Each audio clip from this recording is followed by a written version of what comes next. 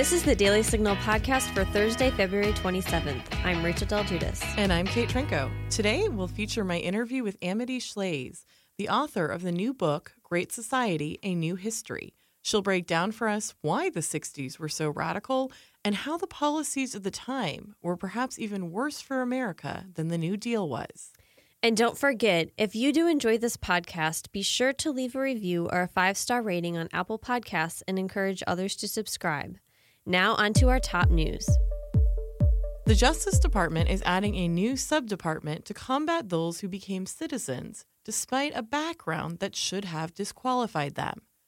When a terrorist or sex offender becomes a U.S. citizen under false pretenses, it is an affront to our system, and it is especially offensive to those who fall victim to those criminals, said Assistant Attorney General Jody Hunt. The denaturalization section will further the department's efforts to pursue those who unlawfully obtain citizenship status and ensure that they are held accountable for their fraudulent conduct. New York's Second Circuit Court of Appeals gave President Donald Trump an immigration victory and a blow to sanctuary cities, ruling Wednesday that money can be denied to states that fail to work with federal immigration officials. The ruling overturned a lower court ruling that stopped the administration's 2017 move to withhold grant money from the Edward Byrne Memorial Justice Assistance Grant Program, which dispenses over $250 million a year to state and local criminal justice efforts, Fox News reported. Of the ruling, a DOJ spokesperson said, via Fox News, "Today's decision rightfully recognizes the lawful authority of the Attorney General to ensure that the Department of Justice grant recipients are not at the same time thwarting federal law enforcement priorities.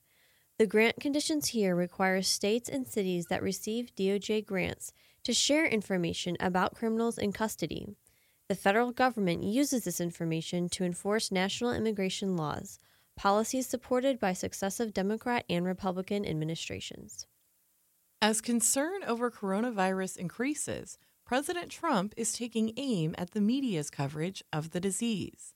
He tweeted on Tuesday, using a nickname for MSNBC, "Low ratings, fake news, MSDNC, Comcast, and CNN are doing everything possible to make the coronavirus look as bad as possible, including panicking markets, if possible. Likewise, their incompetent, do-nothing Democrat comrades are all talk, no action.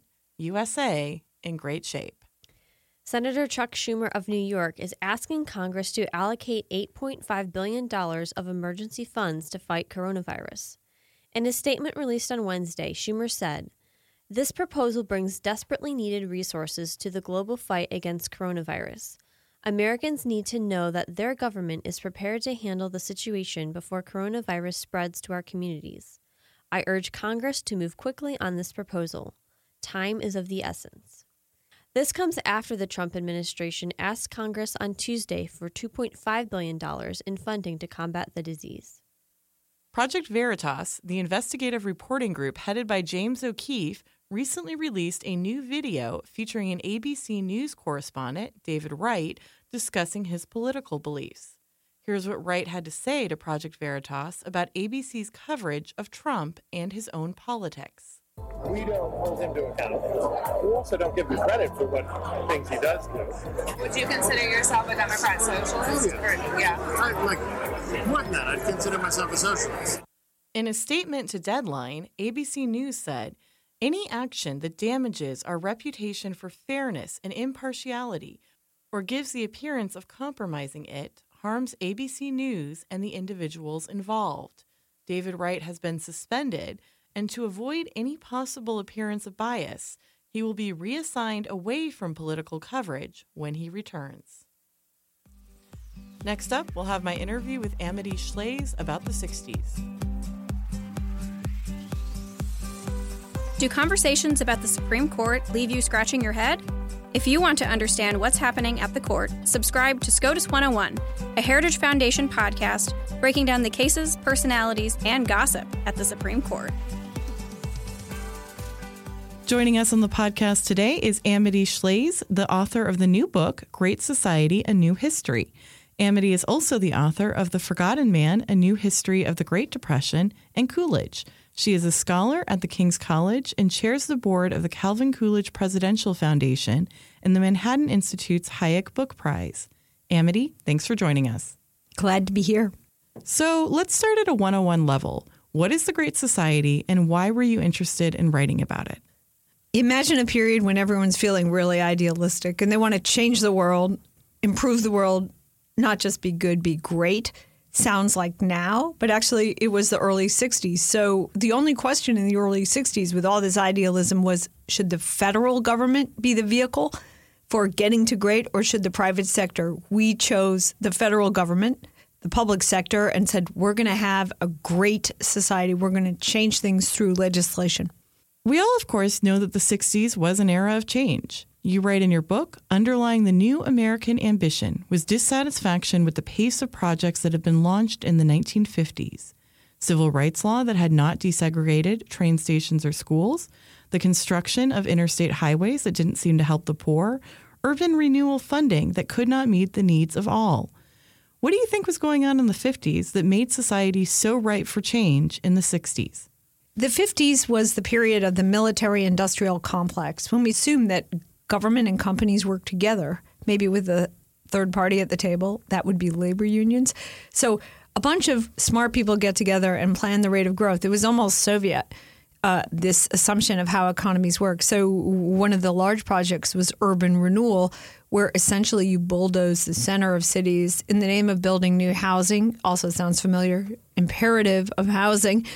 And that was not particularly successful. We built giant new projects that people didn't like almost from the get-go, living stacked bunk bed style instead of in their old homes, as dilapidated as those homes had been. So that mindset of government and people working together, government spending to improve life commenced in the New Deal, even picked up in the supposedly capitalist 50s. In the 60s, the components of the Great Society were city, countryside, classrooms. So you want to imagine 3 areas of operation declared by President Lyndon Johnson when he officially said, we're going to have a great society. This is our motto. And these are the areas: cities, countryside, classroom. And was there any precedent in American history for dividing up the population in that way, looking at it that way? Not quite. I mean, in the New Deal, Franklin Roosevelt divided up the country. He actually divided it into river basins. You think of the Tennessee Valley Authority is over the region of Tennessee, or the other dams that were built. And that was a kind of weird way to divide a national economy. So politicians divide our lives up in strange ways. What was interesting about that, and this is, an audience aware of federalism. The reason for the authorities regionally was they were over the states, but they weren't the federal government. They were sort of in between TVA and so on. So who's in charge of them? The courts have to clarify that. And while we wait for jurisprudential clarification, guess what? We are in charge, the TVA or so on. So when you create a new entity, you buy yourself some time before it's all clear in the courts whether you actually have the authority to operate. And in the New Deal, many new institutions and authorities and commissions, that's what progressives do, took over. And it wasn't clear whether they were constitutional. But while we waited for that to come out, of course, they operated and changed the economy and Americans' lives. That's fascinating. You talk about in The Great Society about this bureaucrat who was involved in President Lyndon Johnson's administration's poverty initiatives. And this man, Michael Harrington, had socialist sympathies. And you write that he and a friend of his would end memos with this line, which I was just really surprised to see. Of course, there is no real solution to the problem of poverty until we abolish the capitalist system. Do you think there were socialist motives in some of the Great Society programs? Were there other bureaucrats who had a similar mindset? What was kind of the role of socialism ideals in this? Michael Harrington was actually a wonderful man. He was kind of impish. That was humor. And he was a true socialism advocate, a socialist, as he would say. He didn't last long in government, so he wasn't a successful bureaucrat. He was a firebrand they brought in for fun. But then you want to think about all the bureaucrats, that is, the professional government employees, and what they thought. They thought, well, this is still capitalism. We'll take the money from the capitalists and spend it. The government will spend it on a new program that makes America stable so we don't go communist. That was the mental thought process in the period of the Cold War of, say, your standard, department head in the federal government. So there you are. Michael was just brought in for fun, but some of his ideas did inform the Economic Opportunity Act, which was the poverty law of the Great Society. And the act created an office which was led by Sergeant Shriver, the brother-in-law of the late president, that would be JFK, and a man who, too, wasn't communist, wasn't even socialist, but he did believe that all the things the church does could be done better if the federal government multiplied the amount of money and did charitable work. So one of the, I think, fallacies of the Great Society, and that's what I tried to show in my book, is what the church does, the government cannot do. To assume that what the church does, the government can do, that's the fallacy. The government cannot replicate the church. It's different. The church is very local, usually, no matter how centralized it is, and it does what people need on the ground. They need, I, the priest, I, the minister, I, the rabbi, see that shoes are necessary. Let there be shoes. That's very different from the federal government looking down and saying, here's what all American towns need. We'll send the money. And that's what the war on poverty was. So let's talk a little bit more about the war on poverty. You note that at the end of the war on poverty, which we're not really there, but it's been going on for 4 or 5 decades now, it didn't eliminate poverty, but it created a new kind of poverty, a permanent sense of downtroddenness. How did this change the U.S.? Well, we had the assumption, if you go back and look at the Great Society, and this is Lyndon Johnson's baby, although in the Great Society book, I talk about John Kennedy and Richard Nixon as well. Johnson didn't say, we will make poverty better and more bearable, and the people who are poor will have food so they won't starve. That's not what he said. He said, we will cure poverty. A different idea. Well, that failed. Poverty was already curing away before the Great Society because of economic growth. The share of people who fell into the category called poverty was dropping. So we had maybe even up to 30% of people who were under the poverty line as established by the government, went down to 25, 20, 15. But poverty was never cured. The poverty share reduction slowed after the Great Society, and we kind of got stuck at 10. So people are sometimes poor. It happens. The question is whether they have hope, whether they move with alacrity out of poverty, or whether they're always the same people. The problem now is that as a result of the creation of all these entitlements, we have people who are not only on food stamps, they may need them, we support that, but what we don't support is they expect always to be on food stamps, and they expect their children to be on food stamps, and those children will insult anyone who dares to argue that a future of food stamps might not be good. So this idea that it is always yours and forever because you are owed is bad for the donor, bad for the fisc, but terrible, most terrible for the recipients. One of the chapters in your book is about GE, and I didn't know anything about this, that GE was apparently for a decade or so promoting capitalism and free markets to its workers.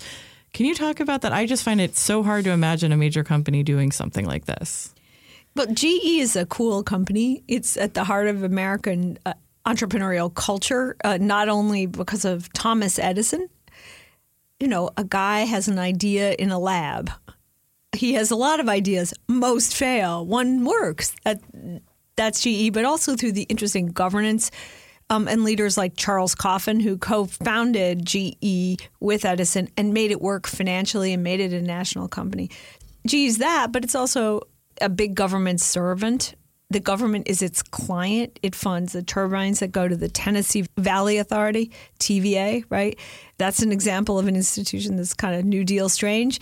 So it provides equipment to the space program. That's very important. NASA.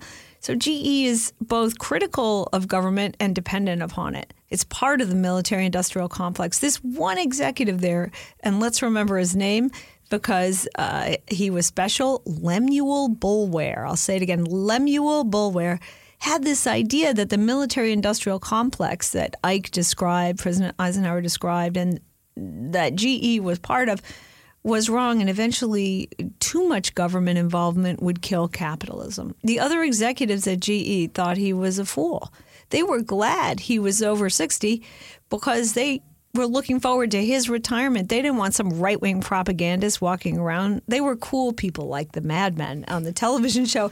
And they were, well, they were all about marketing. And here was this guy saying capitalism good, communism bad. It was way too primitive for them. Nonetheless, he was permitted to persist. He had a TV show, GE Theater. He mimeographed little documents. We'll lose everything we cherish unless we fight for free markets. And actually, what happened to Lem Boulware, he hired an actor to spread his propaganda, to learn speeches about markets, to rail against the TVA, even because it was part of the government. They had bad fortune. It turned out GE, this pristine model of capitalism, this company that was compared to, as American as baseball, was cheating, that its executives were colluding with executives from other electric product companies, let's just say, to charge prices that were too high to the Tennessee Valley Authority. Now, you can't go around to being all sanctimonious about the Tennessee Valley Authority and then cheat it at the same time. So that kind of wrecked the whole free market propaganda campaign because GE was clearly just a big cheater.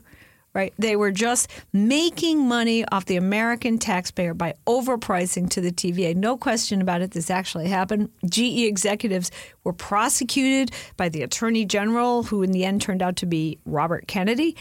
They went to jail. The unions mocked them. One of the union leaders sent a GE executive while he was in jail the board game Monopoly to tease him for his awful behavior. And the actor was fired, and Lem Boulware went into retirement to Delray Beach and presumably his lazy boy. And everyone was sad. Then came the Great Society of the 60s, everyone on the free market side, that is, and did all the things that Boulware had warned against. One measure after the other. Bigger involvement in schools, higher taxes, less freedom for business, dealing with poverty through the government instead of providing opportunity to workers. So Boulware was pretty sad. But as it happened, that actor was a little bit convinced. He had started out a rock-ribbed Democrat, but after a while he was convinced by his own speeches and by his own reading. Boulware had him on a terrific reading course of Hayek, Hazlitt, and Bastiat. And he read all about free markets, and he told his son he believed in it, and he bought some GE stock. And when the 1964 election came, he was out of a job from GE. That was over, but he gave a speech for Barry Goldwater called Time for Choosing. Of course, this actor was Ronald Reagan. This speech was straight out of the GE textbook of Lemuel Boulware. Reagan really believed it.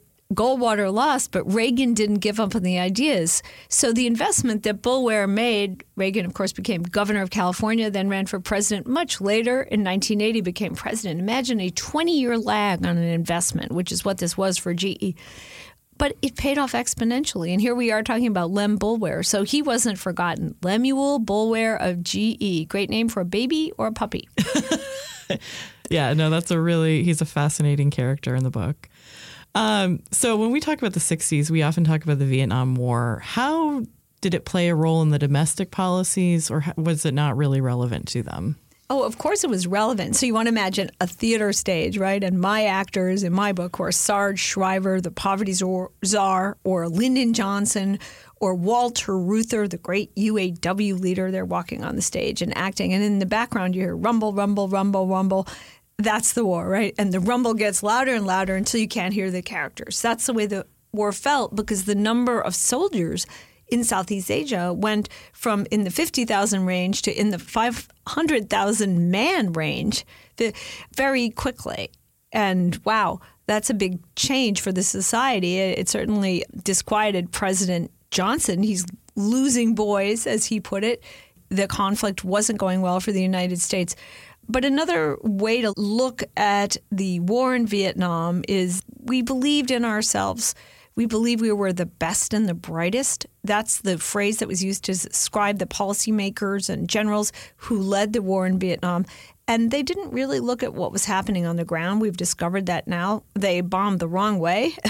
They didn't understand the perseverance of the Viet Cong, the communist side guerrilla soldiers. It was a guerrilla war, not a bombing war. It wasn't like Germany. They were fighting the wrong war. And the one reason it took so long to recognize our failings in Vietnam was the arrogance of the intelligence of the leaders, of Secretary McNamara of Defense, who thought he had to be right because he was so smart. Well, there was a corollary on the domestic side. The leaders of the Great Society on the domestic side said, I've got to be right. I went to the right school. I'm a genius. Everyone knows it. I'm good looking. I might know the Kennedys. I am cool. It's just as simple as that. So when you're that arrogant, you can do a lot of damage before you realize you're a fool or that a particular strategy is wrong. In the case of the war on poverty, what we were doing was giving political money, essentially, to left-leaning local groups who then would assail, say, the mayor of a town. Example would be Sam Yorty of L.A. He was kind of a bantamweight Democrat, sort of like a rooster. Sorry, Yorty family, but that's how he seemed to be, really good fighter. Democrat, but conservative, didn't like the Kennedys. And he had his own poverty plan for L.A. L.A. wasn't doing so poorly. The police department was too bigoted. It needed to be fixed. Many of the people weren't quite trained enough for the new tech jobs, same as today. And we had a terrible legacy of discrimination and abuse by the police in areas such as Watts. But Yorty had an honest hope that he could fix all that, particularly if he received federal money. He was promised by Lyndon Johnson. Certainly it looked like he would get that money once the war on poverty was funded to the tune of $1 billion. What happened was not that. What happened was the war on poverty and the poverty czar, Sarge Shriver, said, we don't like any of these Yorty operations or these Richard J. Daley operations in Chicago.